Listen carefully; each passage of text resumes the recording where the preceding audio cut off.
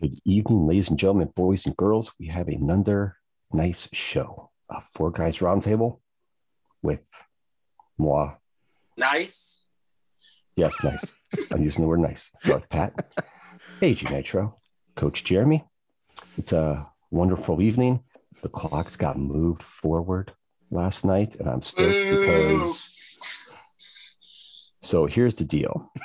When it's I'm all in favor of being on daylight savings time year round, but that's me. Listen, at 9:30 at night down here in good old North Kakalaki, North Carolina, the sun's still shining bright, while up there you guys have no sun. So I will take that sun. It's beautiful. I love long days. I just lost an hour before I had to go to work this morning. That's the only reason I was booing. It doesn't matter the rest of the time. Yeah, I mean, true, but yes. Other than that, I have nothing. How are you guys doing? Splendid, great, nice conversation. Let's move on. It's been a crazy ass week, that's for sure. 10 weeks down, 5 to go. Yes, countdown. Do you have a countdown on your phone? For baseball? No, that's for tax season. Oh, tax season. Okay, yeah. I actually got my income tax return already. Me too. Not that this income tax season has been like any more strenuous than anyone's past, but at my job, we've had a lot of weird stuff go on. Like we thought we had a data breach because a lot of our returns were getting, when we were sending them electronically, they were getting rejected, saying that like the tax return for this person's taxpayer identification number has already been filed. We were getting like half of our returns rejected for that reason, which is not good. But we got confirmation this week that if there was a breach of some kind, it did not come from like our company, like nobody breached us or any of our systems or anything. So at least we know we're not the problem. But something somewhere. It's your problem, IRS. yeah, that's just it. It's like it could be the IRS, it could be Intuit, who does QuickBooks, and Lacert, which is the tax program that we use. Not really sure.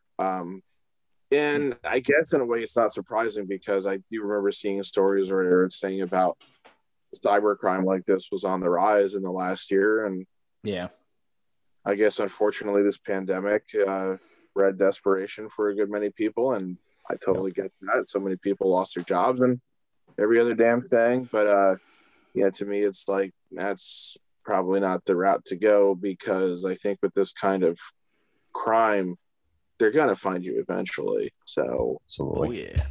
So when I was going to work Friday, about half. So I just basically take two main highways. So right. And when I get off the second highway, my famous footwear is like.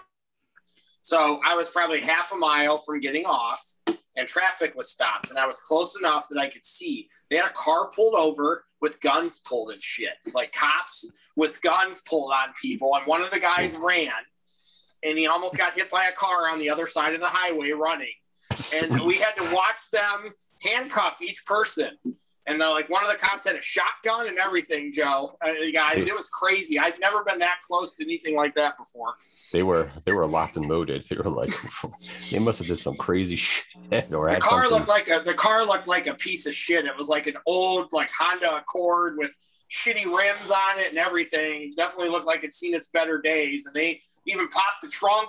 And the one cop was sitting there with the shotgun when they popped the trunk and everything. Wow, they must have had something very illegal hidden all over that car. Because in the Honda Accord, there's a lot of places to hide stuff. Did you guys see the article about the SUV that got hit by a semi, and 10 people died because they were transporting people, like illegal aliens across the border and shit like that? I did hear about that. That is terrible. Horrible on so many levels. Yeah. I was but it's crazy that that's why those people were in there, and they had 15 people in a freaking what was it, I forget what kind of SUV it was. One of the really big ones, like a freaking Suburban or some shit like that. Just crazy. But that's I mean, again, unfortunately, that's the kind of stuff that I think you going to hear about, because people are just going to be desperate, and one reason or another for another. But yeah, that's just that's horrible. So my week ended kind of crazy because I took a half day on Friday to start getting ready for on Saturday because we were moving all my equipment upstairs to my bedroom so my wife can have her own spot and I can have my own spot since we both work from home. And then Saturday we spent cleaning up and getting rid of some of the kids' toys that they don't need, moving Lucas's stuff, some stuff up to his room so we could clean out this playroom because my daughter's having her 10th birthday party and she's having a little sleepover. And then my wife was cleaning up downstairs because we got a heat press. So gentlemen, now that I have a heat press, we can make some t-shirts, some Four Guys t-shirts, maybe a couple hats. Anybody drink like mugs? Maybe I can make you a mug. So we got some stuff. So that might mean that on fans, you might have the availability to purchase some merch from us in the near future. I feel like it should be all four of us with a picture holding up the Four Horsemen symbol since it's Four Guys. So I mean, that's just we could. That's just so hard to believe that she's going to be 10 years old already. And then of course I remember that in like about 4 months' time, my niece will be 10 years old too. So, yep, it's crazy. The time it doth fly. Yes, it was the funniest thing. Okay, so my daughter, for some reason, when she cracks her neck, it is the funniest thing I've ever seen. Like she does like this. She's like, pushes her head forward, and she's like, "I'm trying to crack my neck." I was like, "You look like a freaking chicken. What are you doing?" So I'm like, circle your head, like do your head in a circle. Everybody knows how to do their head in a circle. And she's doing her head in a circle. And every time she comes around to the front, she's like this and like sticks her head out like a freaking. I'm like, what are you doing? I was like, look up at the ceiling. So I'm to see if she knows how to just put her head straight up and straight back.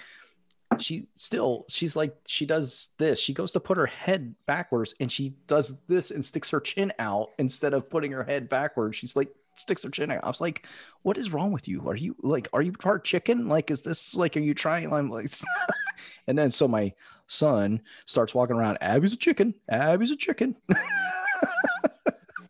That's funny. I was dying. So you make fun of me then.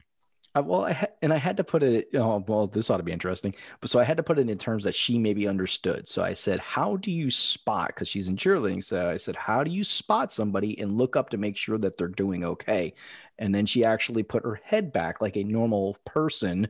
And it was like, I said, there you go. That's how you do it. And she's like, what? It's like, oh my God. But it was just the funniest thing. Like, it was just funny to hear my son walking around. You guys make fun of me. Chicken. Yeah, you guys make fun of me because when my discs are bothering me, my head's all over the place. My head's all over here. I'm doing all this weird stuff, and my son looks at me. He's like, "What are you doing?" I was like, "My neck bothers me." Oh, it just looks funny, and then he walks away. Like it's simple, but like I'm all doing this. I'm like, just my shoulders are doing weird stuff, and yeah, you guys make fun of me.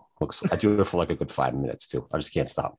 And so like my whole upper body like feels good. And I feel the sciatic fluid go from one side of my neck to the other and it pops and goes back over. That's gotta be a weird ass feeling to be able to feel your fluid flowing back and forth in your neck.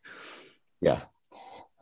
Because I have a bunch of spasms that go like to the top, middle of my back of my head, all the way down to the middle of my back. On the left side, I only have 3 on the right, but I have like 11 total on the left side. So I have like 6 of them all up in this area. So when the spasms get really bad and I move, I can barely move my neck. And when I do, you feel it like pops and you feel it go whoop, whoop. I just like feel it moving all over the place. And Dad was like, yeah, that's what happens. And I'm like, yeah, that's not what I like to feel a lot of the times, which that stuff causes like my migraines and stuff to kick in. But yeah, you feel it kind of like flow through your neck from one side to another. That sounds terrible. Joe, are you happy with Illinois' draw? Or I'm fine. We got the 3rd draw. When Michigan lost, I don't even think we needed to win the championship game to get the 3rd. No, I think you were going to be one no matter what. But. We're going to be the 3rd number 1 just because of Michigan losing. But I was I was a little ticked off today. I was like, if we lose this game, and then we lost because of the refs, like legitimately lost because of the refs. Some of the tacky fouls they called were horrendous, but we pulled it out in overtime. That's all I care about. We won. You guys, I think Oklahoma State is underseeded at a 4. I think they're dangerous. So, they should have been a 3. yeah, that's what I'm saying. You guys got a team that was underseeded that I think is better, and they're playing really well right now too. So, yeah, I haven't looked like I've glanced over the bracket and I watched the show after the Illinois Ohio State game, but I really haven't like dived into and like looked at the bracket. I do say Creighton, I think, is definitely has a chance of not making it past the first round. There's a high chance. I think there's a 30% chance that they're going to lose that game in the first round. So I definitely would not pick Creighton in my first round bracket.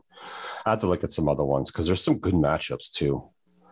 So it's going to be interesting.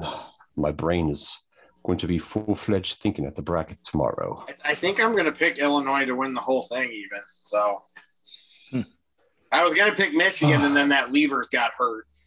So, like, he's one of their best players. Yeah, this mustn't have been a good basketball season for you, college basketball season for you there, AJ, because no, it wasn't. But you know what?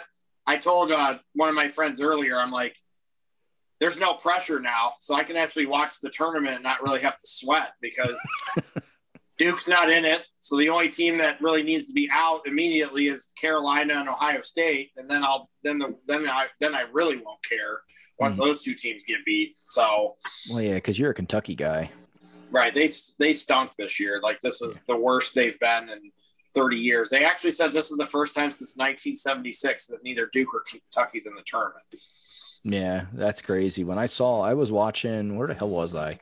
It was for my daughter's last cheer competition. We were in Lancaster area, and we were at PJ's, and holy crap, we got Darth Pat ceiling, and I was watching Duke, and they were 19-15 or something like that. They weren't even that. They ended 13-11. So they ended 13-11. So I must have had not that good. I must have had their maybe it was that's weird. Must have been a different team that I know I was watching Duke, but I must have got their win-loss ratio mixed up with another team that was on the screen. They didn't play a bunch of games at the beginning of the season. They basically said we're not playing any of our non-conference games. So they didn't play as many games as some teams did. But yeah, it was really interesting to see Duke be so bad. Kentucky was actually worse than Duke. And I forget who they were playing that day. You're talking about a week ago. I think they were in, was it their tournament, their individual tournament for their prize? Well, they actually tournament. Yeah. They actually only played one game in that, and then got out of it because of COVID or whatever. They were like, we're done in the tournament. So they actually stopped playing. Yeah, they had a positive test. Boy. So it ought to be interesting. It's funny with that because with Duke having that positive and dropping out, I think it was yesterday or today, the University of Duke said like all undergraduates are like on lockdown in the college because for whatever reason, Duke and Carolina have both been struggling. Like since I live on the east part of North Carolina, I'm pretty much in ACC country. I'm within a 45-minute drive of NC State, North Carolina, Duke, and Wake Forest. So I have all those four major colleges, and it's all I hear about, which is fine, it is what it is. But like Duke and North Carolina, the kids there at the colleges just they're all over the place. They're all like some of the two Carolina kids got caught at a party with no masks on, and this, that, and the next thing. It's just like they're all over the place. They're so celebrating after wins in the streets and all kinds of stuff. Just not listening to what the school is asking them to do. So hence why I'm not surprised that Duke had a positive test, because probably one or two of their kids went off and did shit they weren't supposed to do. So Yeah. I'm actually glad that Florida State is in Michigan's bracket because I was going to pick them to the Final Four anyways, and now it makes it a little bit easier to pick them to the Final Four. Yeah, true. I mean, they're a good team too. They're ups and downs, but they're a good team overall. Nice. Yeah, I'm going to study the bracket more tomorrow. This is a year where it's not all the people you're used to. So it's different teams, and it's Gonzaga might finally win because they actually are the best team on paper this year. So yeah, how many times has Gonzaga been in it and they get maybe the Elite 8 or Sweet 16 and then fucking lose? They made it to the championship game once and they lost to Carolina. So lost to the Tar Heels. I mean, it's just I think one of the biggest things too is a lot of the college kids took advantage of the staying, the eligibility, getting that extra eligibility if they didn't want to go pro, or some kids just looked at their pro stock and the MBAs were just very all over the place with their camps and all that stuff because of what was going on. So some of the kids weren't really getting a true grade of where they could or could not land. Am I going to get drafted? Am I high first? Am I a low first? Am I a high or low second rounder? Am I not going to get drafted? Where do I sit? And some kids, they were like, yeah, you might not get drafted. Some kids were like, well, you're middle to end of the second round. So some of those kids were just like, well, let me just go back then. I mean, so there's a lot of teams that ended up having, veteran guys come back and, it kind of made a difference for a whole bunch of teams, which is good. But, some other teams too, I think that were a lot younger that they struggled against a lot of the veteran teams that came back and put together runs.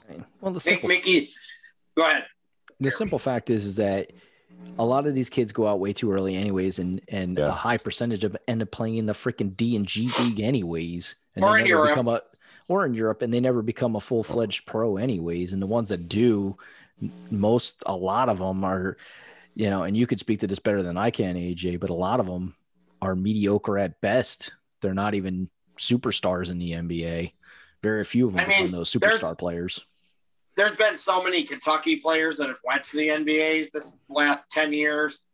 I mean, they have probably 8 players that went there who are pretty good. And then they have I think there's 35 or 36 players currently on rosters in the NBA that are from Kentucky. So some of them are just role players, but they have probably 6 or 7 guys who are studs.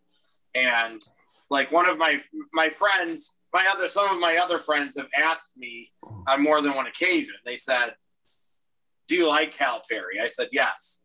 Has he underachieved in college? I said, yes. They probably should have won at least one more championship when you're getting that many blue chip recruits every year. But he's also the best coach in putting players in the NBA in the history of the sport. He's put more players in the NBA than anybody's ever done.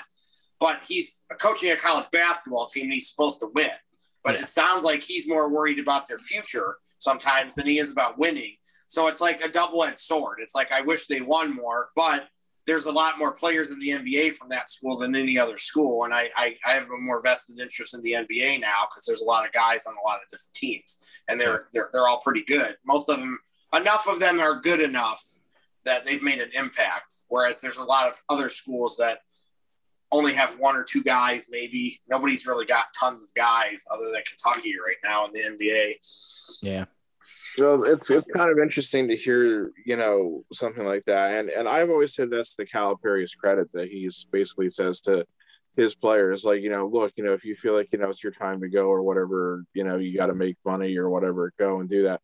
Because you contrast that a little bit with college baseball, and the one, prospect guy who used to work for ESPN and works for the Athletic now, Keith Law.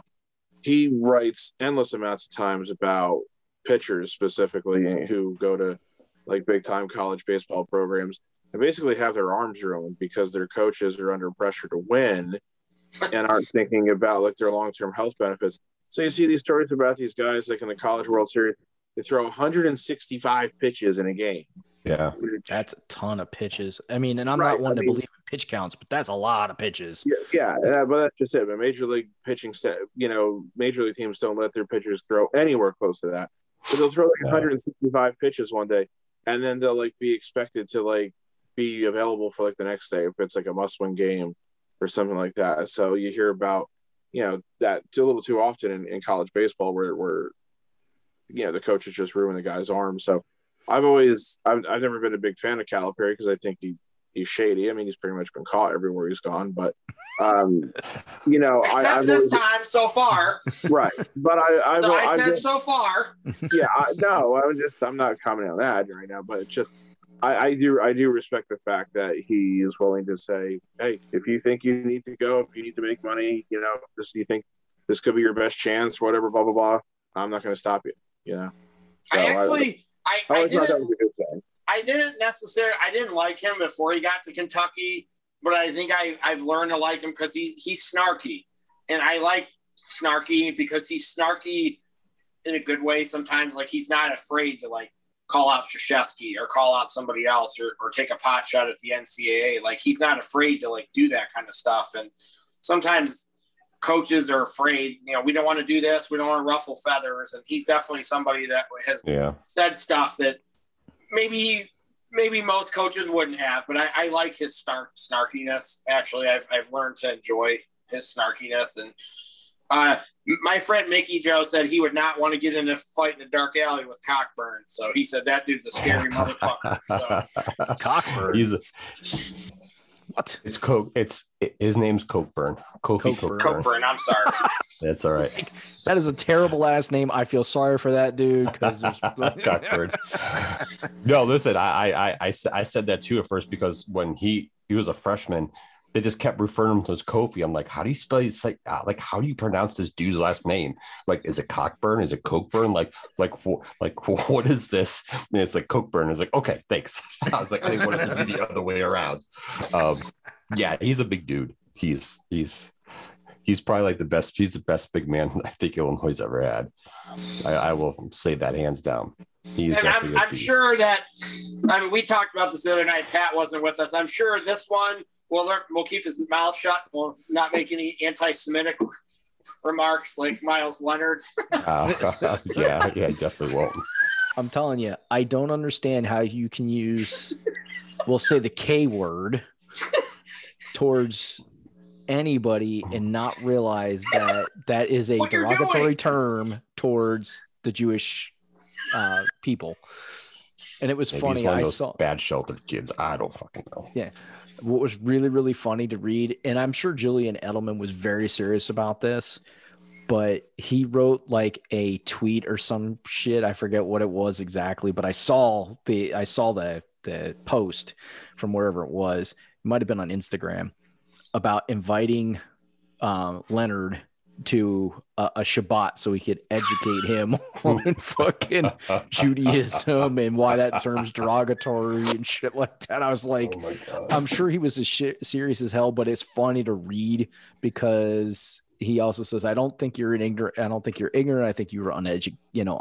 I don't think you're stupid, but you were evidently uneducated in, anti-Semitic terminology and stuff like that. I'm just like, I'm sure he wasn't. I'm sure he just didn't fucking remember that he's being recorded on Twitch and just fucking let it fly. Should make no difference. Should make no difference if you remember you're being recorded or not. That's just ignorance. 100% agree. All right. Oh my God. So with that funny little thing how brought up, I think it's time we should start our show, right? And Pat's leaving us again. Pat. All right. What are we doing? What are we doing there, Pat? This keeps happening. I don't want to allude to anything, but what are we doing?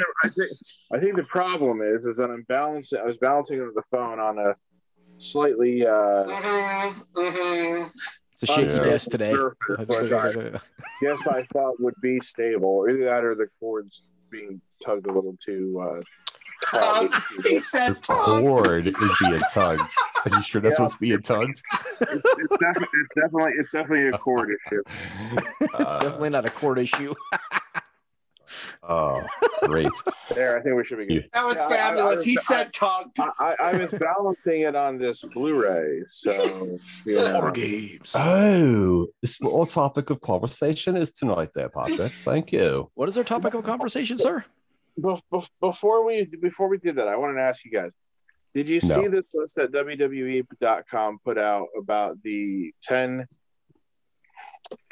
greatest WrestleMania matches? I did not go look at it, but my curiosity was piqued because I felt like I was going to laugh at most of it. Okay, I think you will too. I'll give you the list from 10 to 1 in a second here, but I'll just say this real quickly. I think they went for spectacle and historical, value impact over quality. So that being said, that doesn't surprise me. Yeah, it really doesn't. But that means this list is going to be a train wreck. So number 10, Brock Lesnar, Kurt Angle, WrestleMania 19. Okay, that's decent. Number 9, Hulk Hogan, Ultimate Warrior, WrestleMania 6. Oh my God. Number 8, Batista, Randy Orton, Daniel Bryan, WrestleMania 30. Okay. 7, Roman Reigns, Brock Lesnar / Seth Rollins, WrestleMania 31. Fine with that. That one's fine being on there somewhere. 6, Stone Cold Steve Austin, The Rock, WrestleMania 15. So that's the first one. Yeah. Okay. 5, Ronda Rousey, Charlotte Flair, Becky Lynch, WrestleMania 35.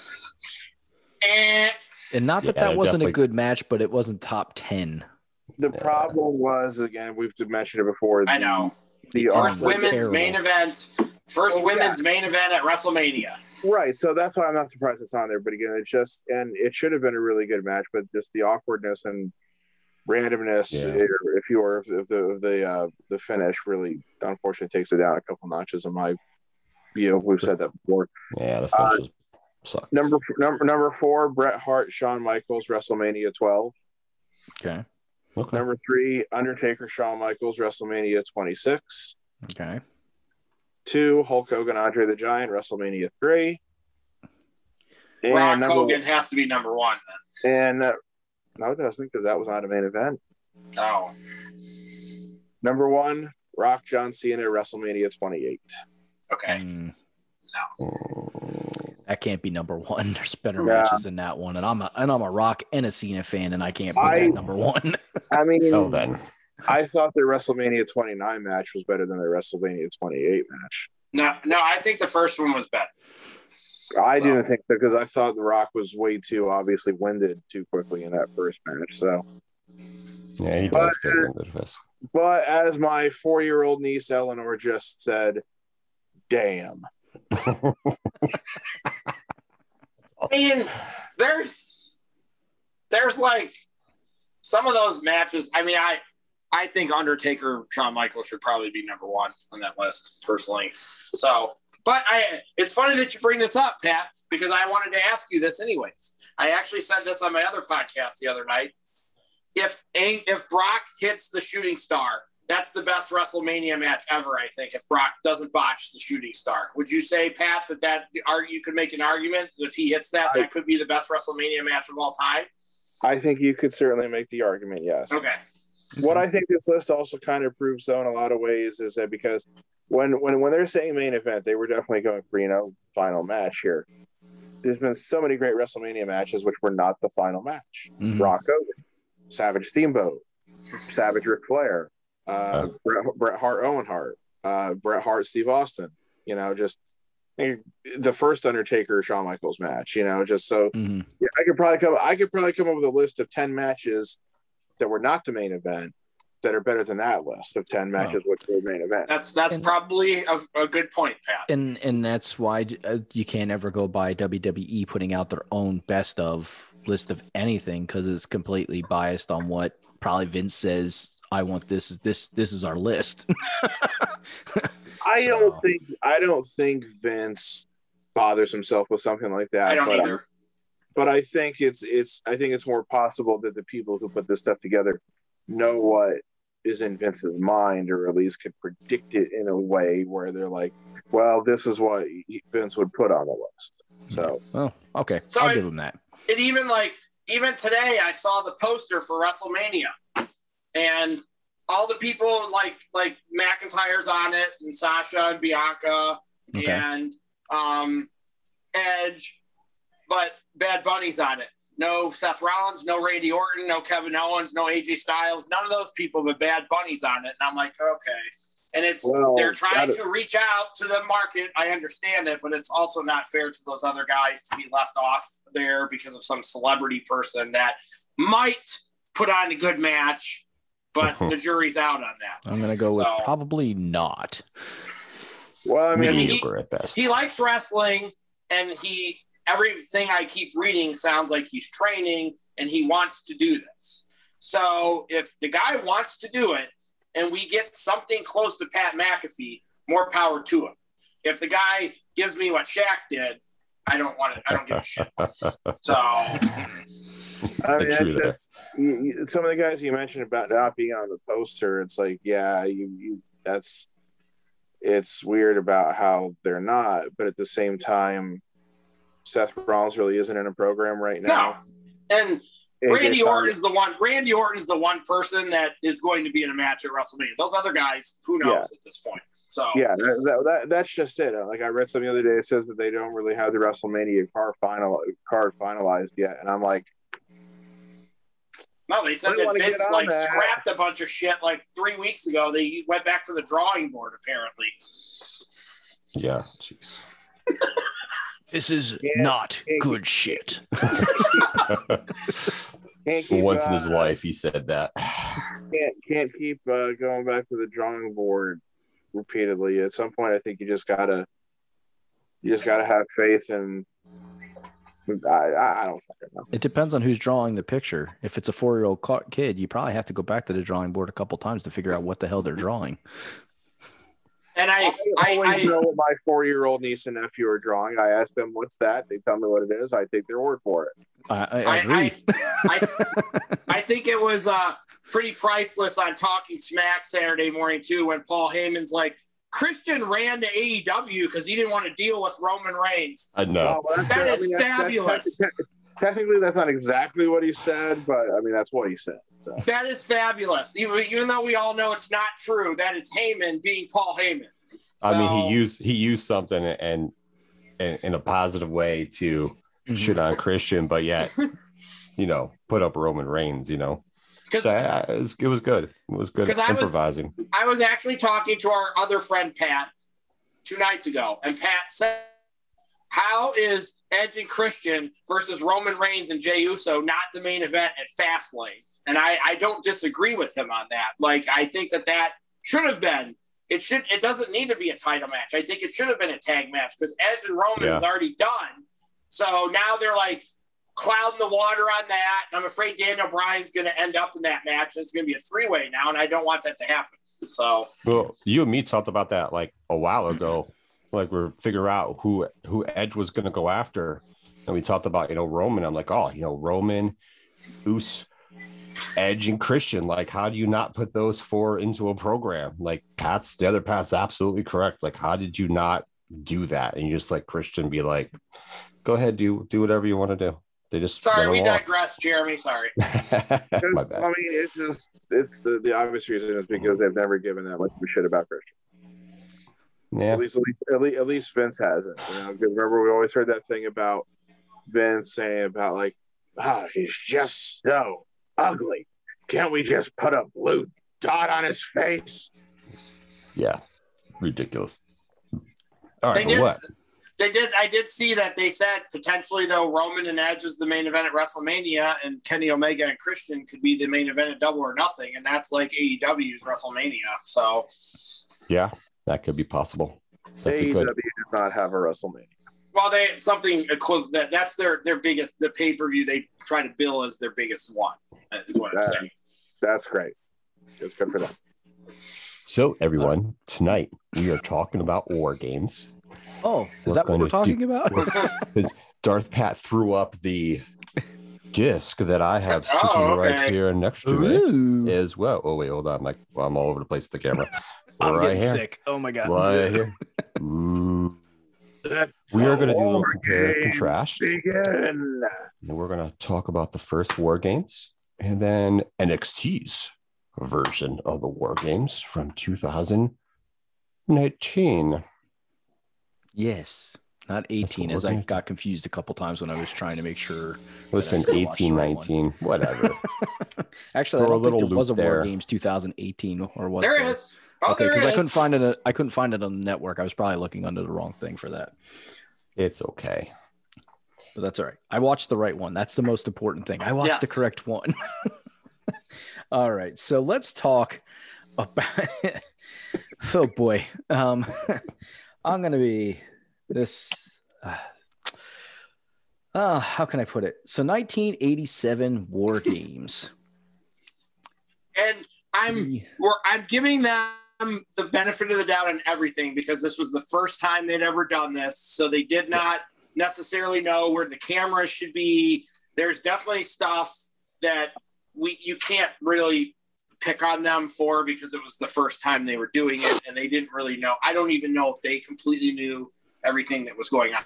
I think they just kind of jumped in head first because as I've said to Joe, when LOD tries to do their finisher, they realize, oh, there's a ceiling. We can't put him up on our shoulder, so now we have to do it sideways. Yeah. And when they did that move, they screwed up. They separated his shoulder or broke his collarbone. It was one of those two.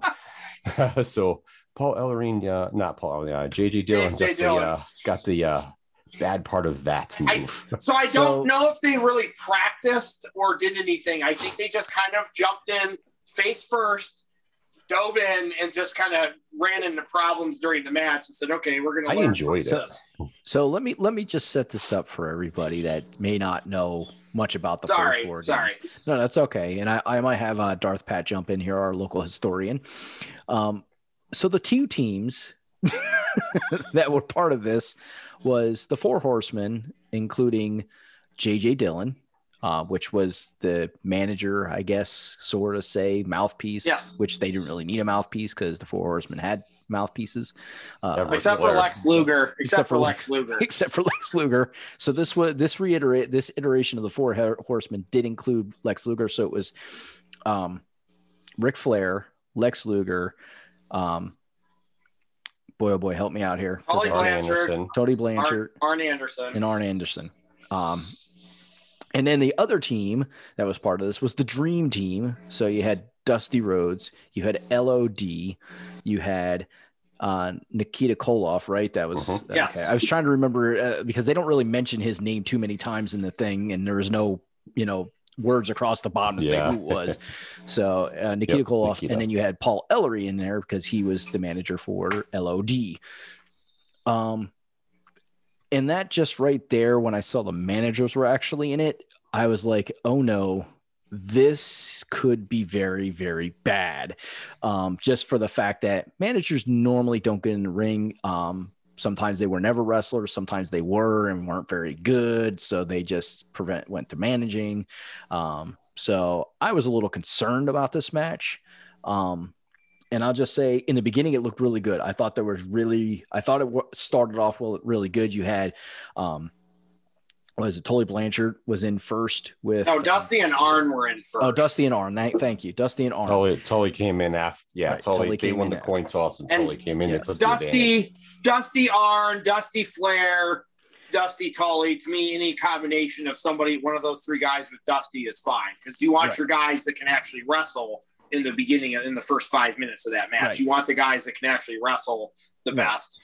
And for the most part, Dusty Rhodes had the upper hand almost the entire time. What I did really like, and I made a note of this, is I like the fact that he used the top of the cage and ran his head across the top of the cage because everybody runs it across the side, but he actually ran it across the stage. And like within maybe a minute and a half, Arn's got blood. He's already got color. He's busted open. Didn't take long. So I'm going to kick it over to Darth Pat. That's kind of like the theme. That's kind of like the theme of the older War Games.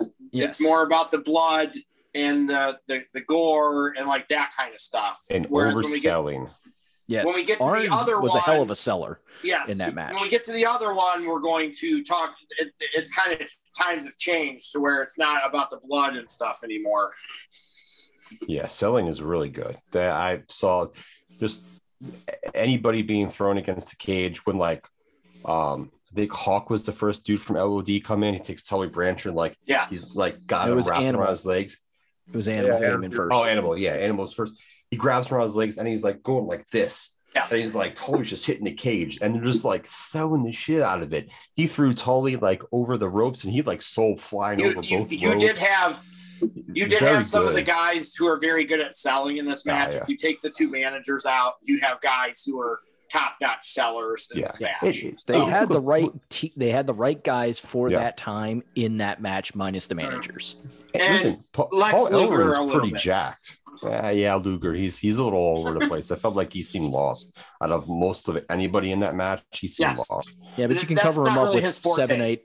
You can cover him up with 8 other guys. So Yeah. Yeah. Paul Ellering though, he was in a couple that war time, yeah. games. Yeah, he was pretty jacked dude. He was lifting those weights with LOD, I guess. Pat, Yeah, what do you think, Pat? Well, I mean, both Paul Ellering and JJ Dillon had been wrestlers in the past. I mean, Ellering more recently than Dillon at that point. I think Ellering had suffered an injury, I believe, that really ended his in-ring career, Mhm. to a large extent. But yeah, he was still able to participate in that. But yeah, a lot of the things that you guys are saying or have already said are true. Yeah, it was very much meant to be a spectacle of that time and of that era, and blood was a part of that, especially in Yep. Southern wrestling. If you want to, go to that, And go not to that WWE. level. Yeah. Well, WWE would use blood sometimes back, But in not that like era, WCW did.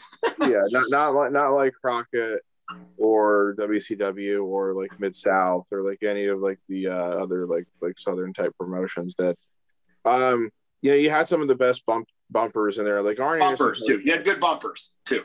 Arn Anderson and Tully Blanchard are really two of the best bump takers, and obviously Flair too. And the funny thing about that, of course, is you got two guys on the other side whose whole gimmick was basically that they didn't sell a fucking thing. In the Road Warriors, We got to see a Flair flop or two, so yeah, and again, Nikita Koloff was never meant to be a bump taker either. He was always meant to be like that impervious guy too. So, but yeah, they definitely had like the right order. Like, you start with Arn and Dusty, then Tully came in, then Hawk came in, then Flair came in, then I don't remember if it was Nikita or I'm sorry, I said Hawk and then Animal. I don't remember if Nikita or Animal came in. Then like Luger was the second to last guy on the Horsemen, and then obviously the managers are going to be last because the match doesn't begin until all 10 guys are in the ring, and all that. So obviously like the managers are going to be the most vulnerable members of their team, so they have to be the ones who are in the ring the last. And obviously Luger had the least experience of anybody too, and you could almost tell that sometimes Luger really looked like he wasn't really sure of what he should be doing at any one given time. So that wasn't his fault. He was still really, really new at that point. Like he hadn't been in Jim Crockett Promotions that long. He hadn't been with the Horsemen that long, but he hadn't even been wrestling that long at that point. I think maybe only like a year or two. So he was the guy. He had the $1 million look, of course, but he didn't really have the package to go with it. Yeah, he didn't. Why are you talking about his package? What's wrong with you? Well, he's the one who always referred to himself as the total package here. I mean, I'm sure. We'll ask Miss Elizabeth. Oh, sorry, we can't. Oh, wow, Ouch. that's a bird. Ouch. Bird. Lex Luger's a dick. I still blame him. Let me correct that. Lex Luger's not a nice guy. It was really funny because they all came out to one music and they fucking sat in chairs like there. That was so not like just not organized. Them just sitting there in chairs watching. I was like, wow. So speaking of music, go ahead. What the fuck did the Dream Team come out to? That music was damn stupid. Like, it was terrible. I'm like, what the hell is this synthesizer, like space music? Like, what the hell is this? My guess is that they came out to something that they couldn't get rights to anymore. Right. They couldn't put out on like a published media or whatever, so that it was dubbed over. That's my guess. Pat's probably right about that. It was terrible. Yeah. Like this. It was is so awful. odd. Yeah, I mean, there's usually some pretty bad dubbed over music on WCW's music, NWA/WCW. It's not like they had a lot of generational themes that we'll remember for the rest of our life. So I mean, once we got to the NWO and stuff, but late 80s, early 90s, there wasn't a whole lot of good music coming out of there. So yeah, I mean, only a handful. One of the best theme songs that NWA had at that time was the Midnight Express music, which was taken from the Midnight Express movie. So, but anyway, I forgot what I was saying. You were going to talk about I was talking about them sitting in chairs around the ring. Right.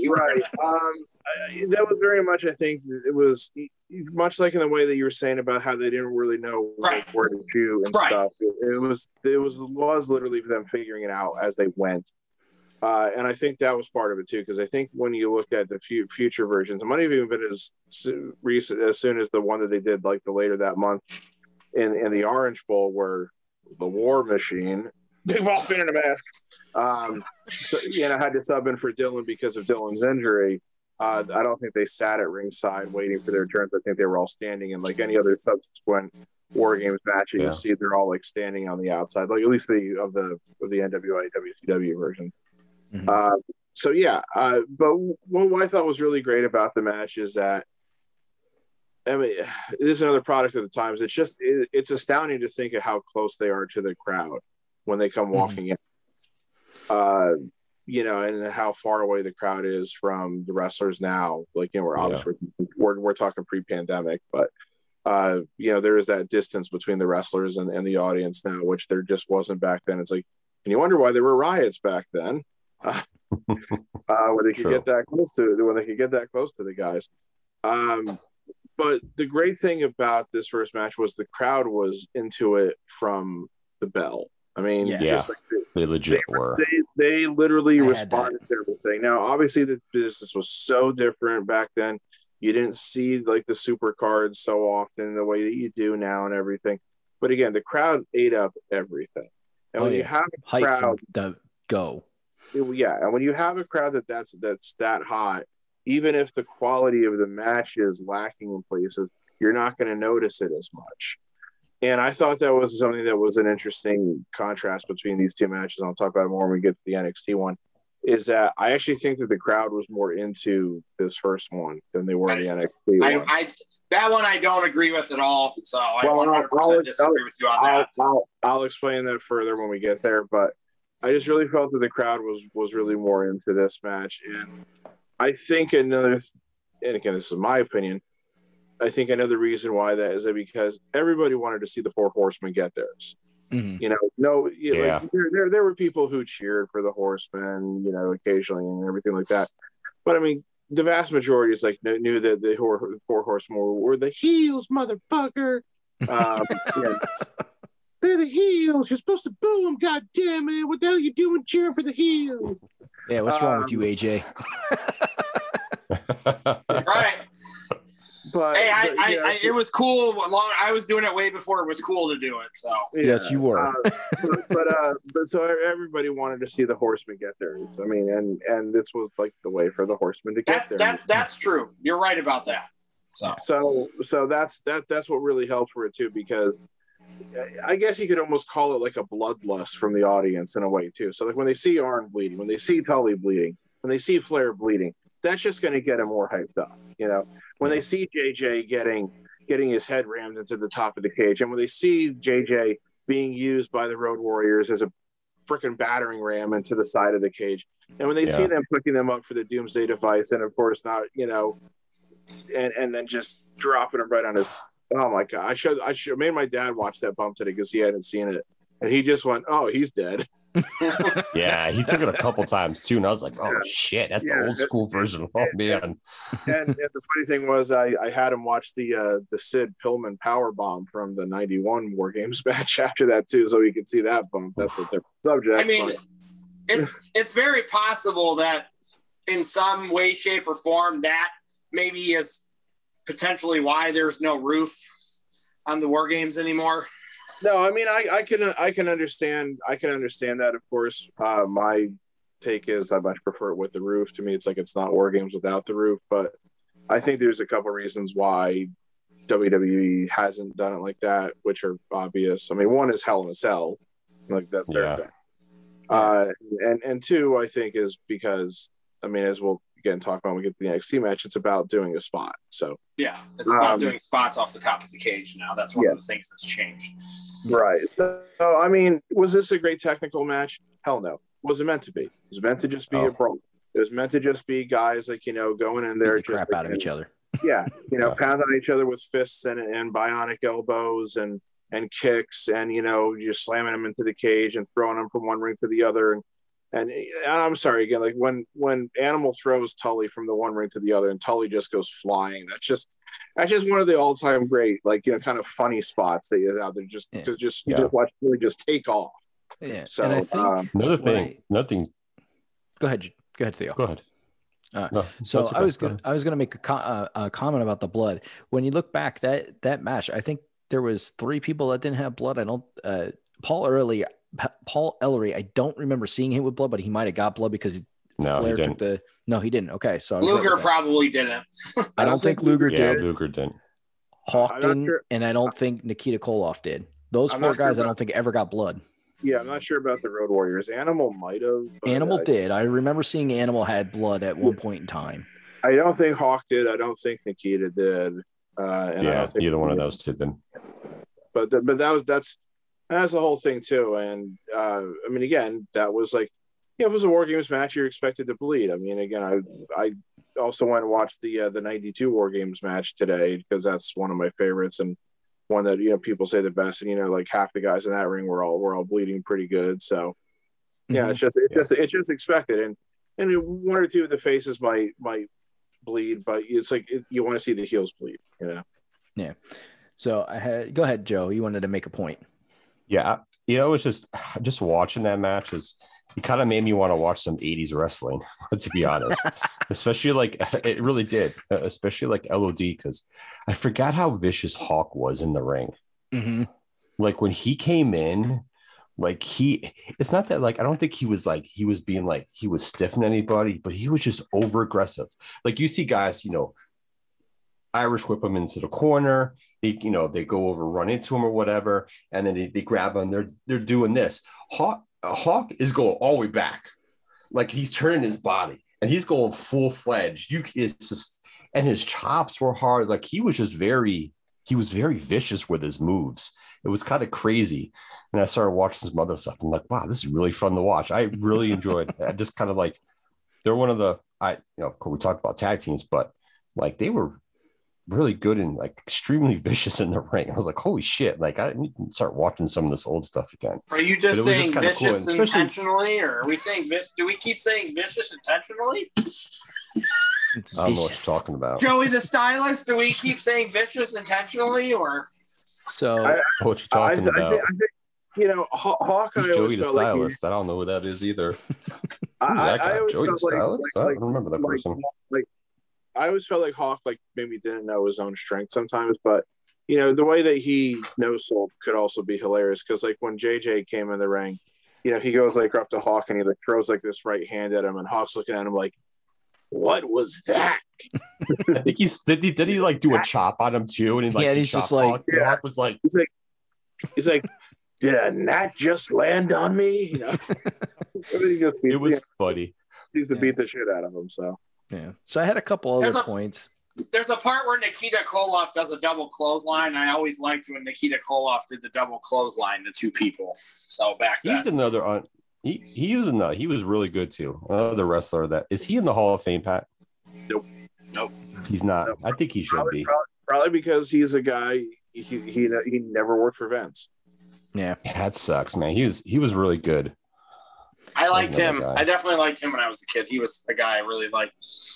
Yeah, and of course, the interesting thing, of course, about Nikita Koloff just being in this match is, I mean, this is 8 months after Magnum TA's car accident. Mhm. If Magnum TA never had that accident, of course, Nikita Koloff never would have been turned face, and Right. that would have been that would have been Magnum in that match, which might have actually made the match. Not taking anything away from Nikita Koloff, but it might have made the match better because Magnum had a lot more history with the Horsemen, especially with Tully Blanchard, going back to the I Quit match for the U.S. title at Starrcade. So, just always something that I always like kind of think about when I watch that match. I'm like, man, what could it have been like with Magnum? Yeah. So I want to kind of wrap up War Games 1987, but I wanted to make a couple points and see if you guys had anything to add to them. And that was when it got to be 8 guys in the ring, it got real chaotic. Like there just seemed to be way too much going on. They couldn't because it was new. Like when the camera was outside trying to pan in, it was hard. It was not like that's the problem. I think the camera, them learning where the camera needed to be, I'm sure it got better. That was the first one where the more people got in the ring, it got harder because the cameras weren't always in the right place. And they were doing it on the fly. So I don't think, oh shit, maybe let's try this camera. Let's try this camera. Yeah. Sometimes none of the cameras were working and they were not always ever in the right. Because when Animal had Tully and was doing that thing to him, like you see half of it. They're like in the middle of the ring and you can see what's going on in the ring and to the right. But in the left, they're all the way up. And it's like the camera's just not, you see Tully coming like back, but you don't really see him full-fledged hitting the cage really, but you can tell he's like selling the shit out of it. But it's like, oh, there's a great spot right there they're missing. But it's just them not knowing what the hell to do. And the last point I wanted to make, and this will kind of wrap up War Games 87 too, is I thought the strategy was really good. Like once the managers got in, it was okay, keep the horsemen busy, beat up the manager, and get him to be the one that submits. Quits. But I also think that made it for a very weak ending. Now, knowing that J.J. Dillon actually got legitimately hurt makes a little bit more sense, but it still made it a weak ending to the way that match, how good that match was for that time period and how innovative that was. It made it a real weak ending to it, in my opinion. I would have preferred if Ellering was the one who made JJ like submit and not LOD, but I mean, it was his tag team who did it, I guess. But I kind of thought that might have been something that could have been a little bit better for an ending. But maybe the injury kind of like sped that up because once both managers are in there, I think it's 3, 4. Not 5. It's less than 5 minutes, probably. Yeah, 3-4 minutes, and then the match is over. Yeah, it was real. So that could have been it. The match itself, if you take the entrances out, the match is only like 20 minutes. If you take the entrances out, because I watched it again today, and at about the one on Daily Motion, at about 4.5 minutes, the match actually starts, and it's over at 26 minutes. So it's about a 21-minute match total. Yeah, I enjoyed it though. I liked watching it. One of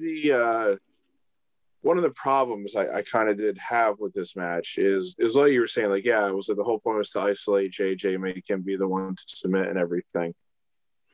And this might have been, again, just because of the chaotic nature of the match. It was the first time they were doing it, blah, blah, blah.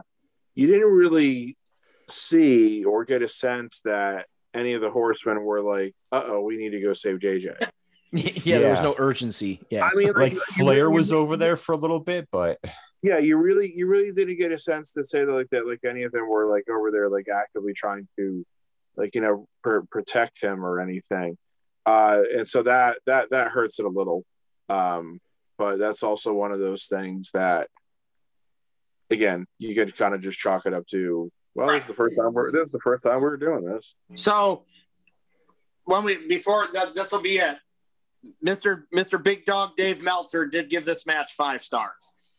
I think it was well deserving. I thought overall the match was good. The significance of the match made sense. Like I said, the only thing only personal takeaway is the weak ending for it. Yeah, I liked it. I might be tempted to rate it just a shade below 5. I could also understand why you would rate it 5 at the time because there had been nothing like it. Right. So they were ahead of their time making a match. It's fine. Like that. if anything, you could move it down to 4.75, but I don't think any lower than that. So, but I it's fine because I think it set the table. Mm-hmm. Like it set the table for, it's just like the first time there was a Hell in a Cell match that set the table. The first time there was a ladder match, they've all set the table for more. If you do the match once, like the Ready to Rumble garbage, and it never happens again, then clearly that didn't work. So this one is another one that works. So you have to give the first people in it credit no matter what. Even if this match was a pile of crap, I would still give it credit because it started something. It was the initiator of War Games matches. Yeah, absolutely. If you mentioned that Ready to Rumble, like the triple cage thing. Yeah, the more egregious, worst example of that, where WCW was what the hell is it called? The Tower of Doom one. The Hulk Hogan, the one with Hulk Hogan and Savage trying to go through 10 people. Yeah, the one with Hogan and Savage beating every heel on the roster, triple cage, whatever the that hot mess. Yeah, I watched the other Tower of Doom today, the original one. That wasn't that bad. I actually enjoyed. It was interesting. Where was that? Never seen the Tower of Doom matches. That was Great American Bash 1988. All right. So we're going to wrap. We're going to say we're done with the 87 War Games. And before we move on to the 2019 War Games, I want us to do this little thing that Joe sent us. Okay. Since Joe sent us this, so make sure you guys pull it up. That was fun. Joe, you get to go first since you decided to send this to us, okay? Because I'd like to know what yours are. Okay. Just to preface it, everybody, this is a Who's in Your Faction. This is a AEW little put together thing where you pick, from 3 different categories and you match up and you get your own little 3-guy faction. So I found this it was on Twitter. It was on AEW's Twitter feed today. It was today. So it's like Jeremy said, who's in your faction? So it's your birth month and they have random wrestlers in your birth month. It's your favorite food and your favorite color.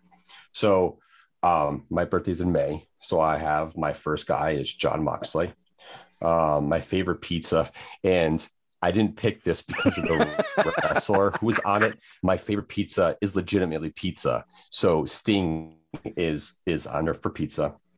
And my favorite colors in order are blue, red, and black. So blue is my number one. So Cody Rhodes is my other one. So I have Moxley, Sting, and Cody Rhodes. Nice. We're my 3-person faction. All right. And no AJ. I didn't pick Sting because of pizza. He was on pizza. Pizza's legit. Mine's stupid. And as soon as I saw it, I looked at the colors and said, of course. All right. Go ahead there, sir.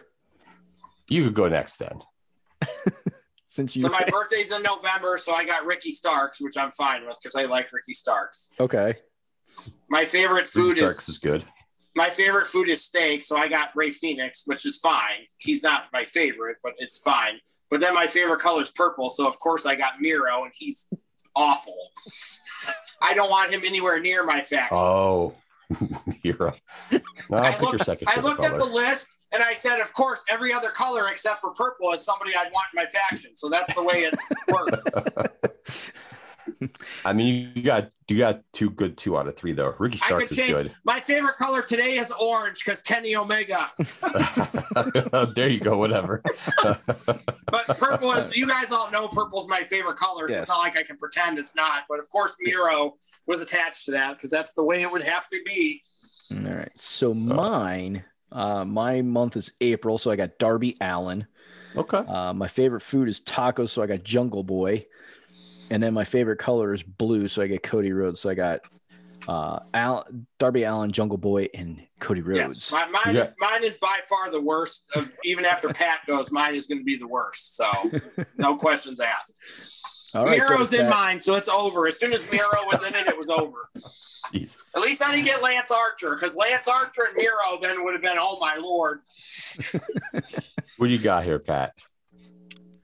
Well, I mean, birth month is February, so I'm stuck with Luchasaurus. They're all Luchasaurus.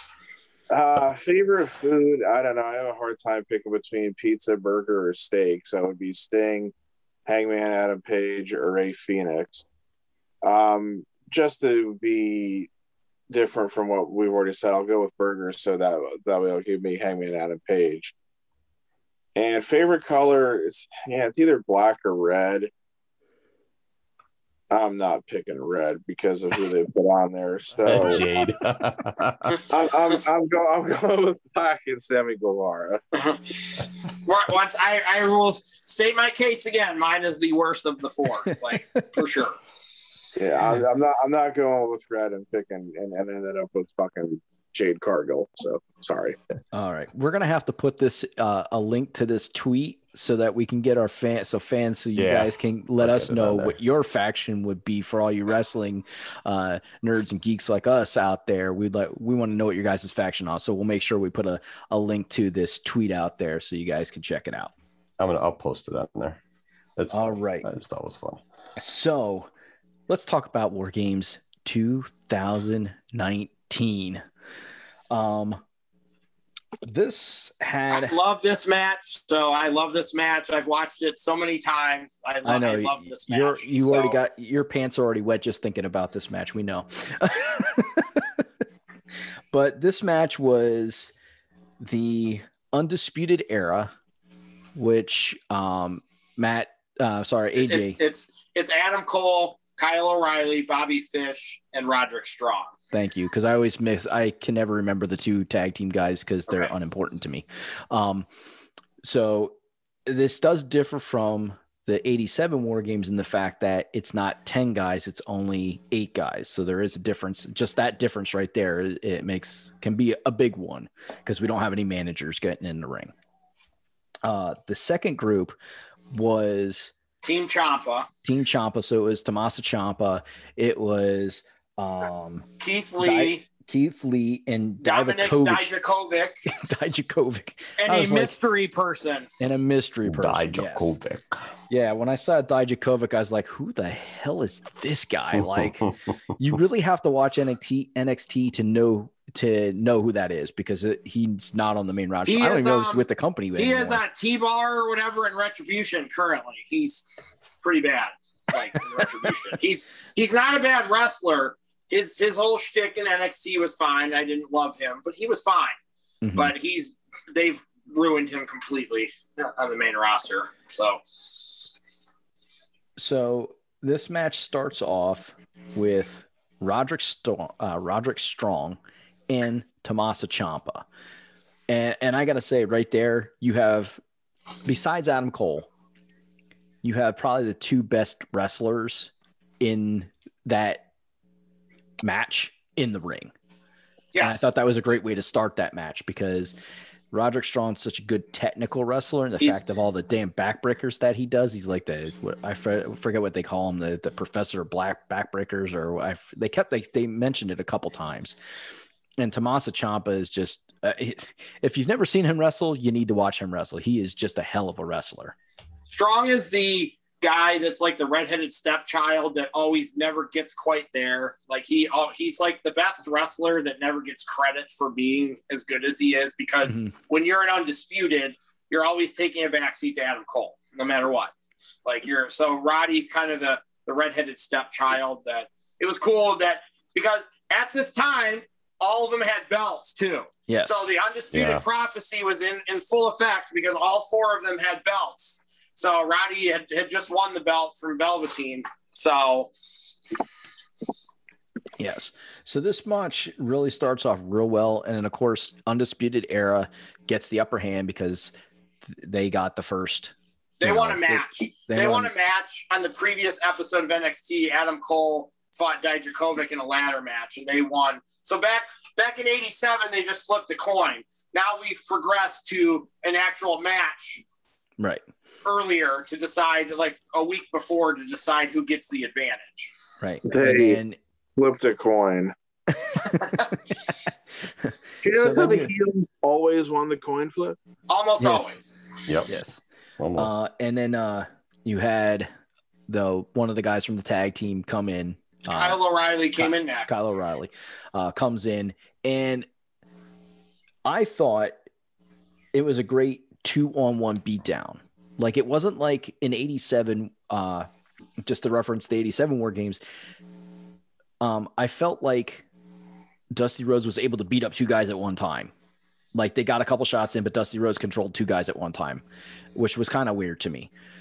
But in this, Tommaso Ciampa is getting his ass beat by the Undisputed Era, which is how it should be. If you got a 2-on-1 advantage, you should have your ass handed to you. You shouldn't be able, maybe getting a couple licks here and there, and get some the babyface comeback, but you shouldn't be able to beat their ass and like control the match. So I thought that was very well done and thought out by the group of guys that were in the ring. There is no roof. We should preface there is no roof now. Yes. So, and that was one of my takeaways. Like, I just personally prefer the roof. I think that makes it a little more dangerous looking. I don't know. But the other thing I noted that is we're not going to see it in WWE, but I think because it is a cage, because of the danger of the cage and people going into the cage, there should be blood. But like I said, we know we're not going to see that in WWE. But if it was old WWE, I think we would have seen blood, where now we're just not going to, no matter how hard or how many times guys go into the cage, which is, maybe a little far-fetched that they don't get cut because it is a chain link fence. But you can, if you're going to do that, though, then it's not just this, though. You have Hell in a Cell, you have Steel Cage, you have Elimination Chamber, you have all these matches where they don't do blood in any of them, so you can't use that against something. I'm not they don't using do it in any of their matches. Yeah, let me digress a little bit. I'm not taking that away from this match. I'm just saying I personally believe that there should be blood, like in any kind of cage match. There should be. I do too. So I'm not taking that away from them. So that's not a takeaway. That was just an observation. And they're also in cages at the top of the ramp too. The teams are in a cage together. Like, there's two cages. That's definitely my favorite way that they've done this. I prefer the guys being in the cages together like that. So I think overall they did a very good job of putting this together. I think they modernized it to what WWE wanted. And I think as far as an overall fan way of being able to see it, it made more sense because not everybody was so crowded around the ring, and you couldn't, they panned away from the ring when there wasn't something going on necessarily to show the guys in the cages. And then, of course, the next person to come in was Dijakovic, which was interesting because he kind of reminded me, as you guys mentioned about Lex Luger being new and not really knowing what to do. Like, there was a point in time when Dijakovic comes in and he's putting up his leg in his hand. I think he thought he was supposed to get hit and block it, and it looked more like he was trying to dance. He was definitely, you are the weakest link. If you're going to pick the weakest link of a match, it was definitely Dijakovic in this match. So he was for sure the Lex Luger of this match. Yeah, definitely. Joe, Pat, anything to add at this point? No, you're spot on with that right now. Okay. The cages at the top would be fine if they didn't do the entrances the way they did. Okay, I get that. The Undisputed Era comes out, they do all their posing and all that shit, and they stand there, and then one by one, Keith Lee and Dijakovic and Ciampa come out, and Ciampa just goes straight to the ring, and of course, the mystery partner doesn't come out and everything. What's the point of having them so close to each other up at the top of the ramp like that, and then put them in the cages? No. If you're going to use those cages, Undisputed Era comes out, they do their posing, they do their whatever. Before any of the other team comes out, they go in the fucking cage. And the one guy, that's fine. The guy's going to start goes to the ramp. So I just thought that was stupid. I get that. I can make sense. One thing that I don't think we talk about enough. I also say I'm in favor of the roof on the cage because it gives you a more claustrophobic sense. It gives you a more confined sense of this is where you are, this is where you got to be. One thing we don't talk about often enough, though, is WWE's rings are bigger than Crockett, WCW's rings were. And I think that takes a little bit of the urgency away from the match in a little bit, and that there's a little bit more space to work with, so it's not quite as closely confined to, to everything else. So that it makes things seem a little less impactful to me. That's something that I felt when I was watching it. And see, I'm on the opposite side with that, because I think with the bigger rings, it gives them more room to work, which is a good thing. So they can, I agree. Camera wise, they can move the cameras around more and stuff like that. I mean, there was one time because there was a camera in the ring that the camera guy got hit, and you see this. Yeah, I mean, it helps with the TV presentation. Yeah, but I feel like it helps because then you don't feel like everybody's on top of each other. Then you don't, because that happened in the first one. There were times where you felt like they were trying to not get on top of each other. That definitely happens in that one, where you're like, okay, you don't want to, there's more room to work with, so it makes it easier for them to not, like, this group that's beating each other up doesn't get mixed up with that group that they're beating up unless they're supposed to. So I think it helps in that instance too. Well, I feel like they do that to themselves. Like I mean, especially in a match where it's 4-on-4 with 2 rings, there's really no reason why you guys should be like bumping into each other or stuff like that. So I think it's maybe poor spot planning. I don't know. One other thing that bothered me was the 3-minute intervals. Again, I felt like it just created less urgency, and it made the match drag a little bit in spots where it didn't need to. And this is what I was talking about with the crowd reaction. I felt like the crowd was popping big to the big spots, or to like when the next guy came in and everything. But then there would be parts in like the intervals then before like the next big spot happened or the next guy came in, where the crowd was pretty quiet and they weren't really responding to anything, and there wasn't really a lot of stuff that was happening. So I felt like that took away a little bit. It just, they weren't able to maintain the momentum quite as well. Just that's just the way it struck me. I still don't agree with that. So I think that's the best crowd. NXT has the best crowd in wrestling. Like, to me, it's not even subjective at this point. It's a no-brainer. And that's a Chicago crowd to boot. So you've got NXT in Chicago, and those fans, I watched that match and I enjoy that match because of the fans. They help me NXT fans sometimes make a match that's a 4.5, a 4.75 because the crowd is hyped. And I thought the crowd was hyped in that match. I just watched it a half hour before we did this. So I don't agree with you on that. So right. And half the time when the crowd was reacting to anything, they were fucking chanting for Keith Lee when Keith Lee wasn't even in the goddamn match yet. Some of the time they were. Which tells me that they're not paying attention then to what's going on in the ring. So I feel like that they just were not fully into it, and I feel like it detracted. So when I watched it, they were definitely into the match, but there were definitely, as I was watching, there were definitely lulls where they weren't necessarily cheering or reacting to something. There were definitely, and they weren't big, they were very small periods where I didn't hear the crowd like cheering or doing something, where in the 87 one, like I felt all I could hear was the crowd throughout the whole thing. So I agree with Pat to a point, but maybe it wasn't as big as maybe he feels it was. Like maybe it was, I felt it was very small points where the crowd was not necessarily doing something.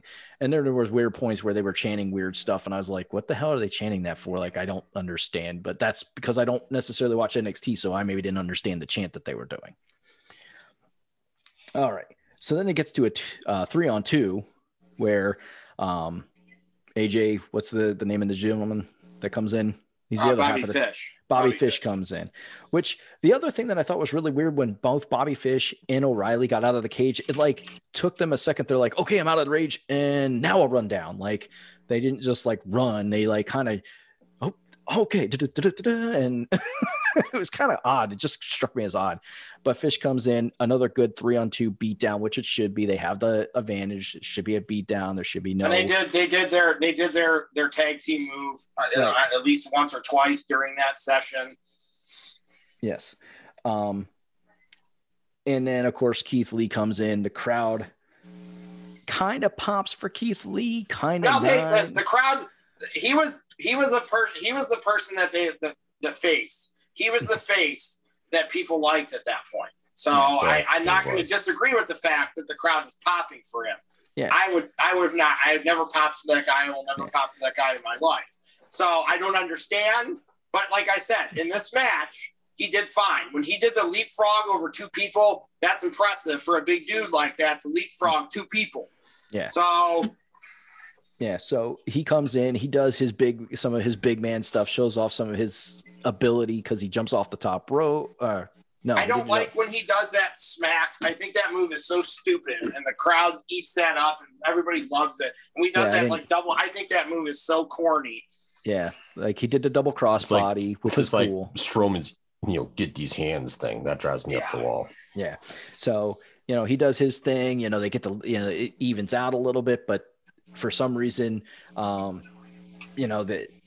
Undisputed Era still keeps it down because they like knock out 2 guys and then they beat up 1 guy and like they keep going back and forth to kind of keep everybody down. And of course, Adam Cole comes in. He gets a big pop because everybody loves Adam Cole. Dude, he got a huge pop because he kept throwing tables in the fucking ring. That place went ape shit. And so I'm like, when's he gonna stop? Yeah.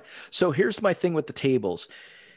I don't for the type of match that was. Like, I understand they want to take it up another level. Like, I always get that, and things have to progress. But I didn't see the necessity for it because of the talent that they had in the ring. I didn't see the necessity for the table, and I don't know. For me, it kind of took something away from it when it wasn't necessarily needed. But I like when he does that because the crowd was like.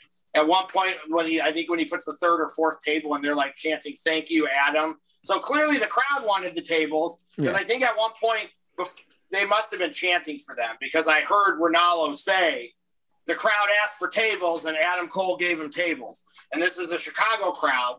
So it's very possible that we could hear a chant at some point where they were asking for tables. Yes. I was okay with the tables. I wasn't really. And I was a little indifferent. I didn't mind it. I didn't hate it. I didn't mind it. I liked what they did with the tables. Some good stuff with I liked what they did with the tables. Even when Ciampa threw Cole through the table, it looked like it backfired initially. They're like, "Oh, look, he put this table in the ring, and it really blew up in his face. Ultimately, it blew up in all their faces. They put all the tables in the ring, and they basically went through all of them." Yeah, no, I mean, what they did with them was, and it made sense, and how it was billed. Did they need to do it? No, they really didn't need the tables, but I mean, it worked for the spots they put them in, so I was fine with that. Yeah. I just didn't want them to like overly use the tables and be too much tables, and that's what I was worried about. Yeah, that would have taken away from it. The tables were basically substitutes for blood. Yeah, that's right. Yeah. That's 100% right. Yeah.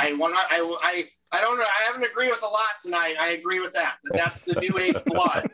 Tables and high spots and stuff is replaced blood. And then it gets down to what you would rather see. And I would rather see the table spots, and the blood doesn't excite me that much. I don't. It's just another spot. Blood's a spot, just like going through a table's a spot. So okay. So then, of course, the mystery guest is, is there a 4th man? Is there not a 4th man? And nothing happens. And they're like, "See, there is no 4th man." Well, they showed Adam Cole, right? And Adam Cole and Kevin Owens are really good friends in real life. They're like really good friends. They made sure to pan to him right after Owens comes. Like, you see Cole's face, and he's like, "Oh, fuck." Yes. And then, of course, the music hits, and it's KO, and the fucking crowd goes ape shit. And for good reason, because one, he was on NXT and was, really good in NXT. And now he's up on the main roster. And you don't see at that time a lot of main roster guys come down to the pay-per-views for NXT and have him come down, be the 4th guy. Huge pop. And I had a feeling it might be him. Like, I'm not going to say I 100% knew. It was definitely a discussion that I had with like Zach and my other friends. We knew, and I was actually at work, so I was not watching this match live. Sakamoto texted me, and he said, "Holy shit." I ran to the back, went in the bathroom and watched it because I'm like, Kevin Owens is there. So He took his fake dump to watch it. I gotta take a shit, guys. I'll be right back. I knew it as soon as he All right, didn't even what's say going on? KO. It just said, holy shit. So I'm like, I'll be back in a minute. And I was in the bathroom watching. I'm like, holy shit, Owens is here. And Owens comes in, rips shit up. Adam Cole takes an amazing stunner and sells the fucking shit out of it. Yes. Yeah, he did. And then so from there, we get a whole bunch of crazy shit happens. One thing that I thought was a little overdone, they had so many super kicks. Like I think Adam Cole super kicked 6 people. He's a super kick person, so so it was a move that got overdone in my opinion. I mean that move's been overdone in wrestling in general now. So Right. everybody remember when Shawn Michaels was the only one that did a super kick? Yeah. Now everybody and their mother does it. Yeah. One thing that was very, very scary to Chris watch. Adams did a super kick and he didn't have to slap his leg. There was no, I don't. Wait, what? There was one move that really, really scared me. Shawn Michaels started the whole slapping his leg when doing the super kick thing, but gentleman Chris Adams, when he did the super kick before Shawn Michaels did, he never had to slap his leg. He was able to hit it with the way that, sold the impact without needing the additional leg slap to, make it sound better. Yeah. I gotcha. So a couple things happened that scared me when I was watching this match, some of the moves. There's a point where Roderick Strong is getting thrown by Keith Lee and Dijakovic, and they're supposed to throw him over both sets of ropes into the Undisputed Era, but they don't fucking barely make it over the first set of ropes. I was like, oh my God, he's going to die. Cause he literally goes over the top of the first rope and then head dives between the second and third rope on the second ring. I was like, oh my God, like these guys are supposed to be the strong guys in this fucking match and they can't throw this little tiny guy over 2 sets of ropes. Like, come on. It was cool when Roddy did the Olympic slam to Keith Lee off the ropes. That was cool. That was very cool. The other one that was just looked bad is it was Adam Cole and KO in the middle of the 2 rings. Oh, dude, that was awesome when he did the Canadian Destroyer. That was one of the best Canadian Destroyers I've ever seen. He did it on the fucking middle of the thing, on the steel. And I'm sorry, you're gonna not like this, but that was probably one of the worst Canadian Destroyers I've ever seen because he barely even makes it over. Like he lands on it like between his back and his ass. He lands there. He doesn't even get all the way over. Like that to me, I'm watching. I'm like, man, that's a Canadian Destroyer gone wrong. I don't think. I mean, that's not what I thought when I saw it. So I knew he was going to do it too. So I didn't think it looked that bad. I mean, obviously it's going to be a little limited by the amount of space that they have, but I didn't think it looked bad. I think that the way they shot it helped too. I mean, he teased doing the package pile driver. Like even the crowd was popping when he was teasing that he was going to do the package pile driver. And in WWE's main roster, nobody's popping on the crowd because they don't know that that's his finisher when he was in PWG and stuff. So, like, that was cool that the crowd was popping when he was going to do the package pile driver. Yeah, I was interested to see him do that. Like, I was like, ooh, this is going to be cool. Yeah, I knew what he was setting up for. No, but WWE told him the minute he walked in, no package pile driver. Yeah. So, those were the 2 things that I saw that really like scared me, just because it looked when he did the Canadian Destroyer, he didn't get all the way around. I was worried that Adam Cole was going to hurt himself. Just them doing that and trying to do that in that sequence was like, I'm like, Jesus Christ, they're trying to do this here. Yeah. So I'm like, Owens isn't an easy guy to be on the either end of that. But there was one really, really funny line that, and this is where my non-knowledge what was the main announcer's name? It was Mauro Ranallo. Yeah. And I love him. Like when I get to see him, he's so awesome. Good. Not as good as Joey the Stylist, but let's keep going. Okay. I thought you were gonna say Joey. He said Joey the Stylist. Exactly. Joey the Stylist. He says Ranallo says when Keith Lee gets punched in the balls, or he's like, attacking the peninsula south of the equator. I was dying when he said that. I was like, that is awesome. Like, I have to write that down. That was such a good line. He has so much energy. He looks, he's the one announcer that you can 100% tell wants to be doing what he's doing. Like it's a shame that he's not with them anymore, because I've never heard anybody like him. The stuff he says, he has like bipolar disorder and all kinds of stuff. And, he has just some issues that he couldn't control. But he said this once about Ricochet. He is the gift that keeps on giving. Mauro Ranallo is the gift that keeps on giving.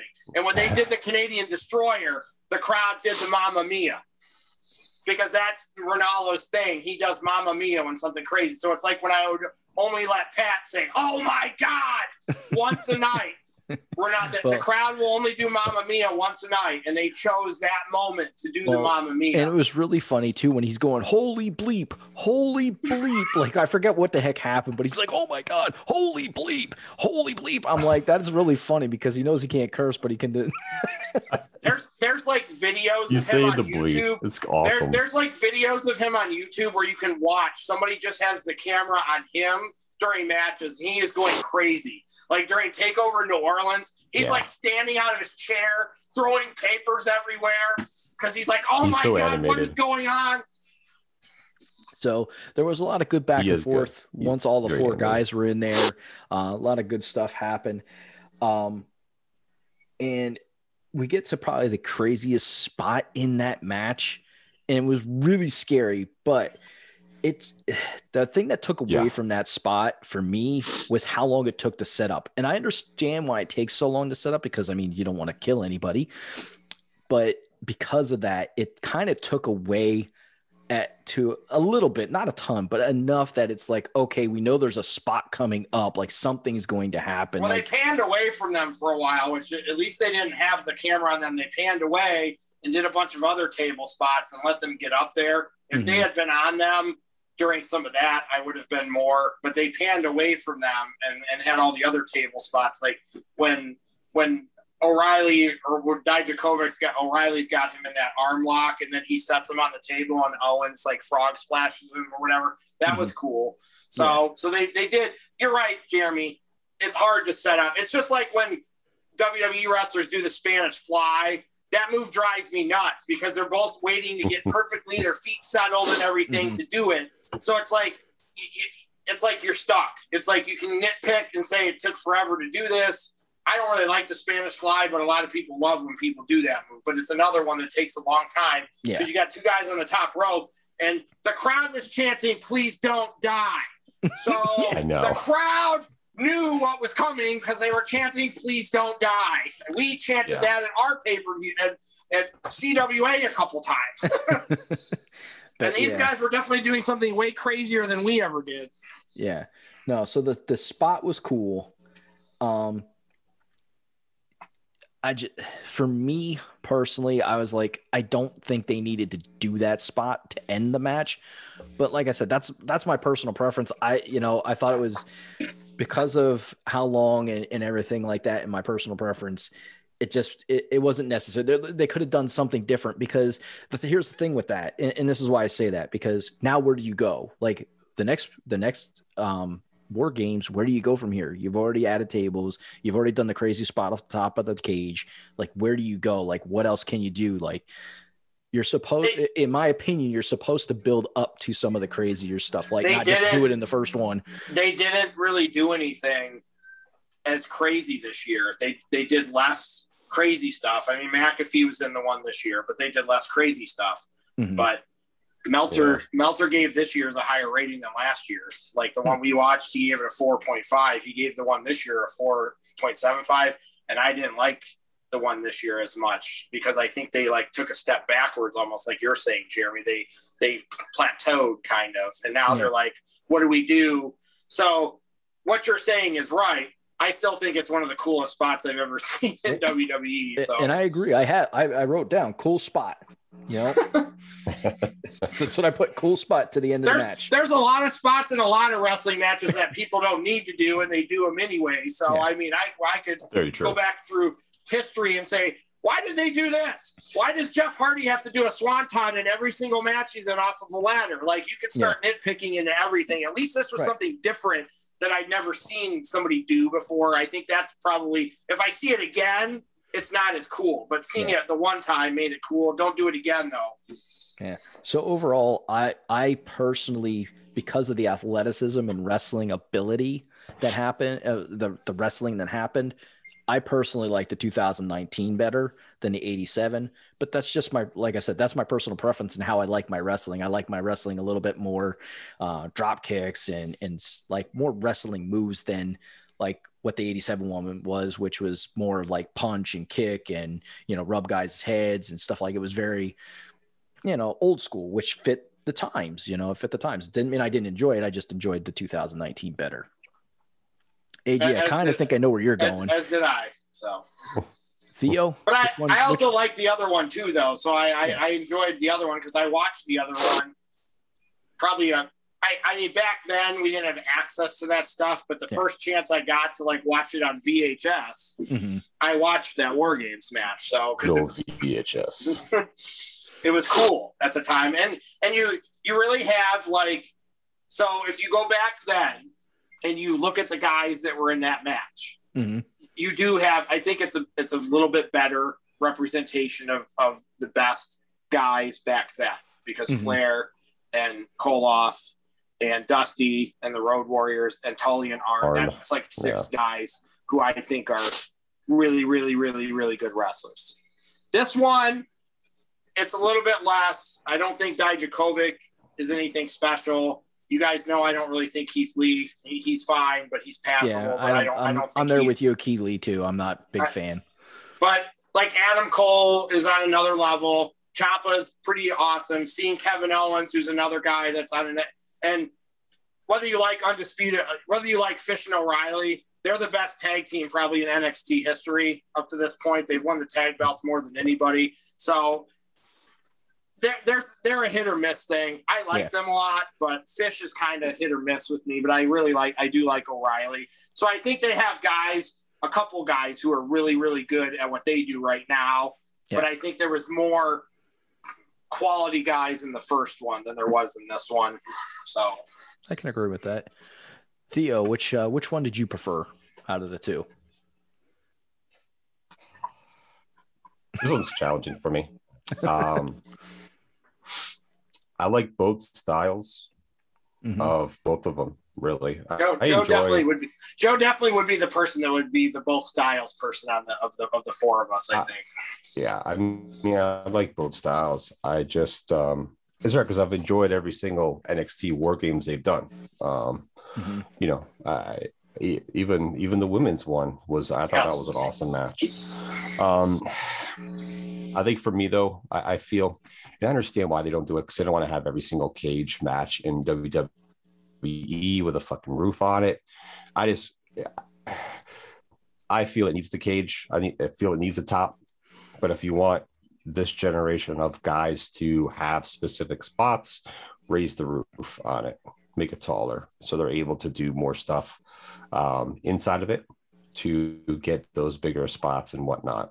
Because the Hell in the Cell has been a tall, it's been a short one. That fucking cage has been multiple different sizes. So, I mean, if you could do it with that, you should be able to do it in War Games to give those type of athletic guys more of an ability to do more stuff.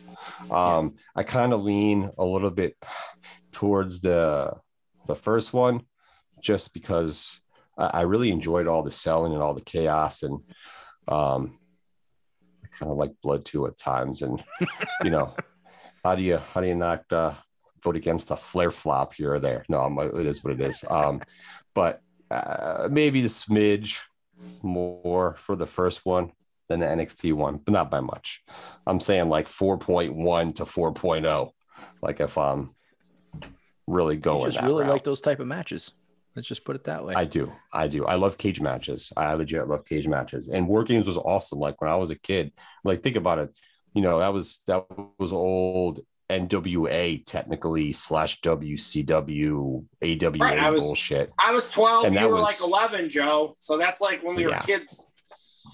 And that was just like innovative. Even even when I was watching the Tower of Doom, which was in 89, was it 89? 89, that was something crazy and innovative that they did. I was watching that, and you see the top and they have it all cabled up, but it's still like shaking and moving. And that was just something different. And that type of stuff always caught my eye and made me like engage into wrestling more. So just a little bit more. The lack of blood in the lack of blood in all cage matches in WWE drives me nuts. I've just accepted it at this point. Yeah. It's you're right that I think cage matches need blood because that's the point of them. But they stopped doing blood in cage matches 5 or 6. I just accepted it, and I don't really worry about it anymore because it's not going to happen. So it just sucks because like you watch like their cage matches now, Hell in a Cell, Elimination Chamber, even NXT War Games, like you see people being thrown into the cages. You have someone's like head there and they're stepping on it and they're like your head's still kind of rubbing, and someone has to bleed at some point, even something small. I don't know. It's just that's like, how do you Brock have Lesnar all these cage matches? Getting blood the hard way. Yeah, he's like fuck WWE. Punch me or do something to me to make me bleed.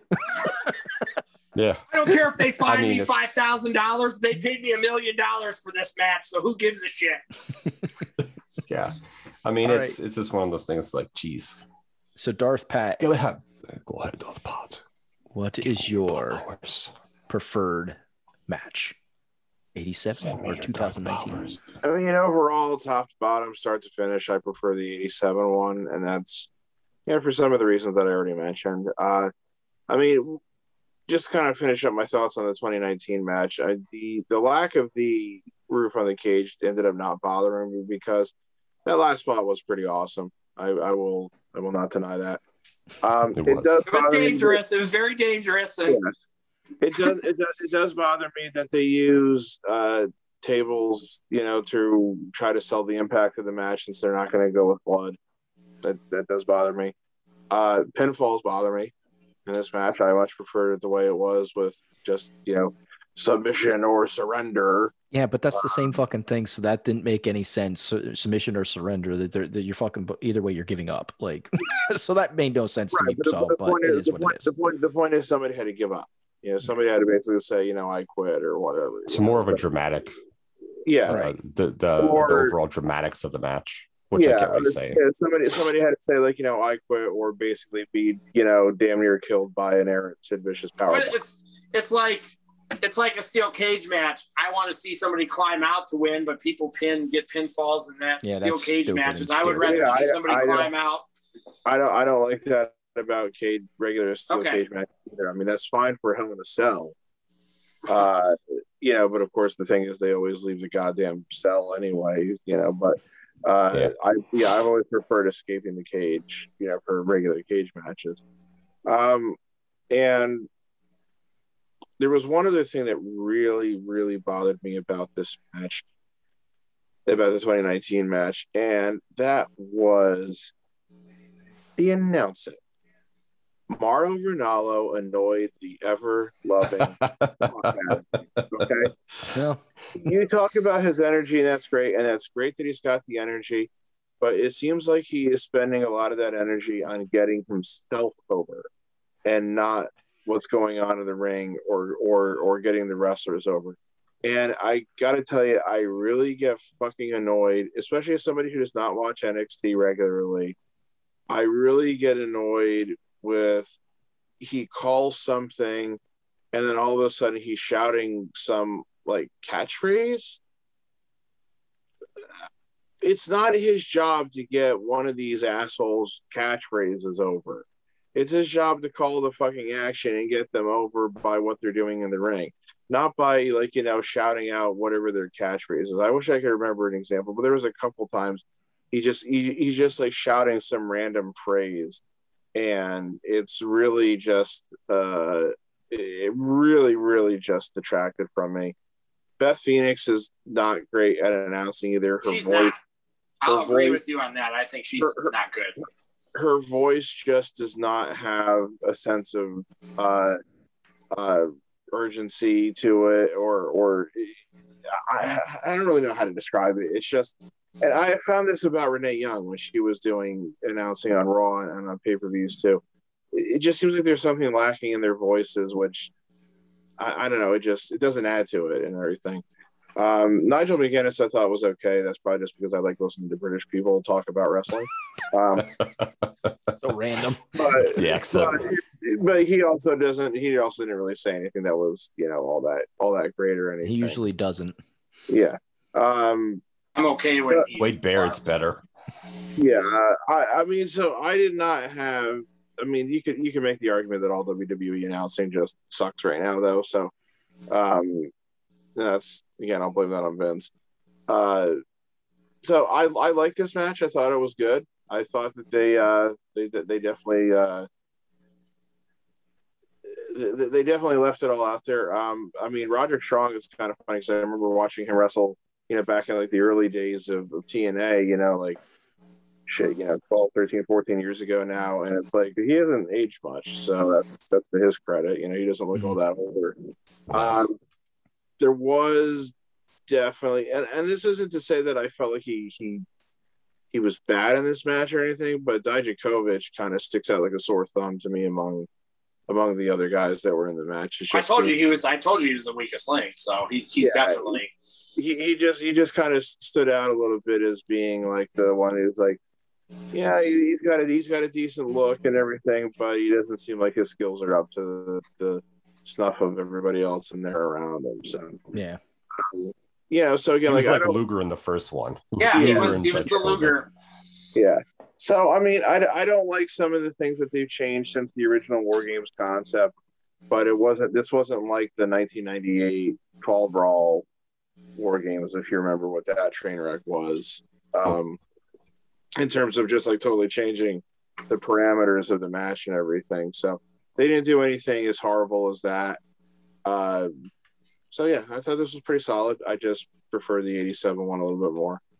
Okay. And I'll freely admit that a good part of that is I'm probably just more familiar with those guys from 87 than I am with the NXT guys too. I like the changes I prefer the way they've changed it. Other than if they went back to the surrender, that would be fine. The pinfalls, I don't like pinfalls in cage matches either. So I probably am more inclined to be okay if they were to just make it submit or surrender. But when there's no blood, it's harder to do that because then you can't like bust them open with weapons and stuff. I think they probably had to change because they got the blood away. I think if they were allowed to bleed, they would still be able to do the submit and surrender. I think the no blood. Thank you, John Cena, or whoever's to blame for no blood. I feel like Cena figures into this somewhere. Well, yeah, Cena didn't like to get color.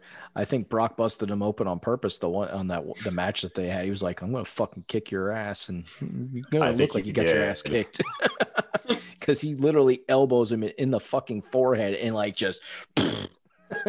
Yeah, I think Brock legitimately did that on purpose. Obviously, I am, because Kevin Owens was the surprise person. I definitely have partialness to this match because that was a really cool like surprise. Like there's not a lot of really cool surprises in wrestling anymore. They're very few and far between. Even if you don't like him, if you like NXT, him going back to NXT, like Jeremy said, that was a really cool like premise for them to do that with him. So absolutely. All right. One other quick thing I just thought of while I was watching the match. Again, I don't feel like that they were really holding back or anything, and obviously the guys are taking spots through tables and stuff, but they probably were holding back to a small extent because they were talking about how they all had matches like the next night at Survivor Series. Yeah. That's just insane. Right. And Adam Cole went out the next night and had the best match, like as far as Big Dog Dave Meltzer, his match with Pete Dunne got the highest rating at Survivor Series. So he went out the next night after that crazy shit and fought Pete Dunne and got 4.5 stars for that match. So that is crazy shit that he went out, him and Roddy and the Undisputed Era all wrestled the next day, and Keith Lee too. So I just can't believe you would ask these guys to wrestle a War Games match and then ask them to wrestle again the next night. That's in fucking insane. Yeah, You're right, Pat. I was going to bring that up, so I'm glad you brought that up. The fact that the next night, several of those guys had really good matches the next night, too. All right, Joe, you have a stumper for us, which is going to bring us actually to the end of our show, amazingly, because we do not have a Mount Rushmore this week. So, Joe, what is our stumper? What is our stumper question? All right. So before I get to the stumper, I just want to give a shout out to my friend, Rob Taub at All Around Detailing. I'm going to plug this guy. A couple of us have known him for a while. He's personally worked with me at my current job. Really good dude. He's been detailing for years now. Listen, go on our Facebook, Four Guys Roundtable show. I have a post on there. It's All Around Detailing. Click on that link. And if you're in the tri-state area, Delaware, New Jersey, PA, he has his own place. He does some mobile stuff. Listen, if you want your car to look like it was on the showroom floor, he will make it. Inside, out, everything. He's no joke. He uses good products to clean your car. None of the cheap shit. He's got good prices, and he will definitely make your car shine for several months. So please go check him out. Go on our Facebook, people, please. And check out All Around Detailing and get your car clean for the spring and summertime, people. All right. With that being said, so I have a little stumper. Who are the two wrestlers who have won multiple Money in the Bank matches? I thought this was going to be War Games. I think I didn't find any interesting ones. I have a list. So I have to go with the Miz. That's one. And who the hell else won a multiple? Edge. Was it Edge? On a technicality, kind of, sort of. Yes. I mean, I guess you're right. He took it from Mr. Kennedy. So technically, he didn't win two Money in the Bank matches, Edge. Like, he got one. He got one the other way. He went the circuitous route to get the other one. Yeah, he won one, and the other one, Mr. Anderson, and they I forget what it was, something on Raw, and he got the Money in the Bank from him on Raw, I believe. Yeah, I think Kennedy had gotten hurt, so they had to get it off of him. Yeah. So are you saying won multiple Money in the Bank ladder matches or Money in the Bank cash-ins? Ladder matches. Randy Orton and well, the second one's the Miz. It's got to be because he's the current Money in the Bank guy. He didn't win. He got it from Otis. Yeah. Oh, he got it from Otis. Oh, okay. Si, senor. So he didn't win. He didn't win twice. So I'm going to say Randy Orton. Yeah, I don't know. I don't know who either of them are. I'll trust Randy Orton from AJ there. I don't know. I'm trying to think who else was in those Money in the Banks because there's been so goddamn many of them now. Has been.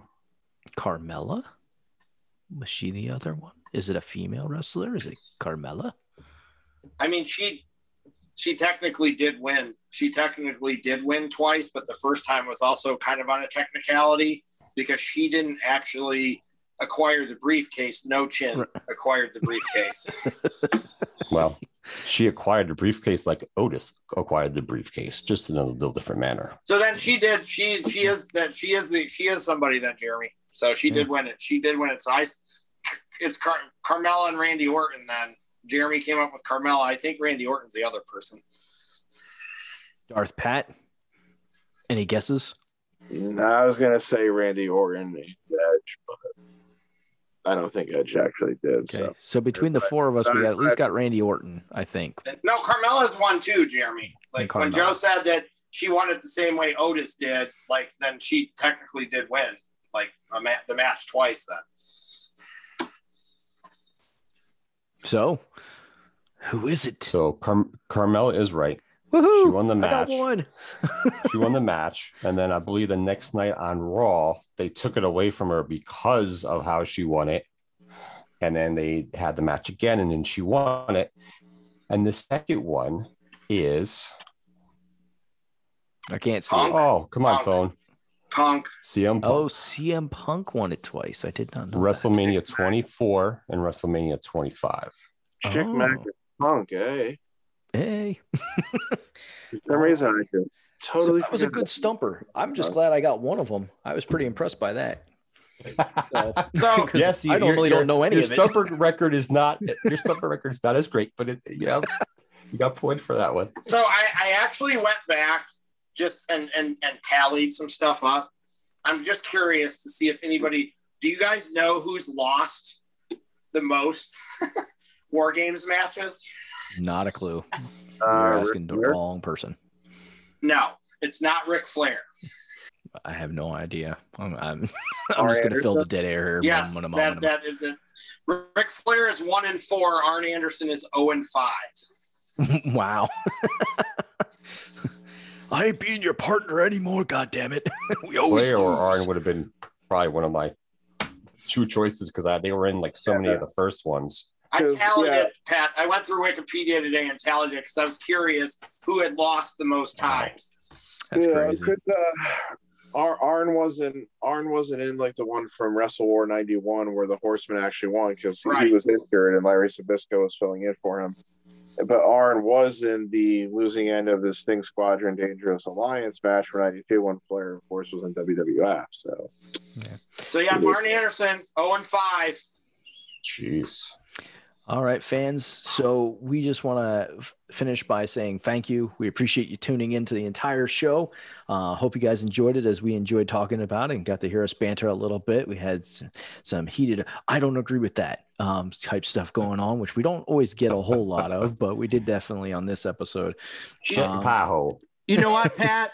I will say this, Pat, that announcers are an acquired taste, and some people like some announcers and some just like I like Corey Graves and Joe doesn't. So announcers are an acquired taste, and not everybody likes the same people. So yes, because I like Ronaldo too.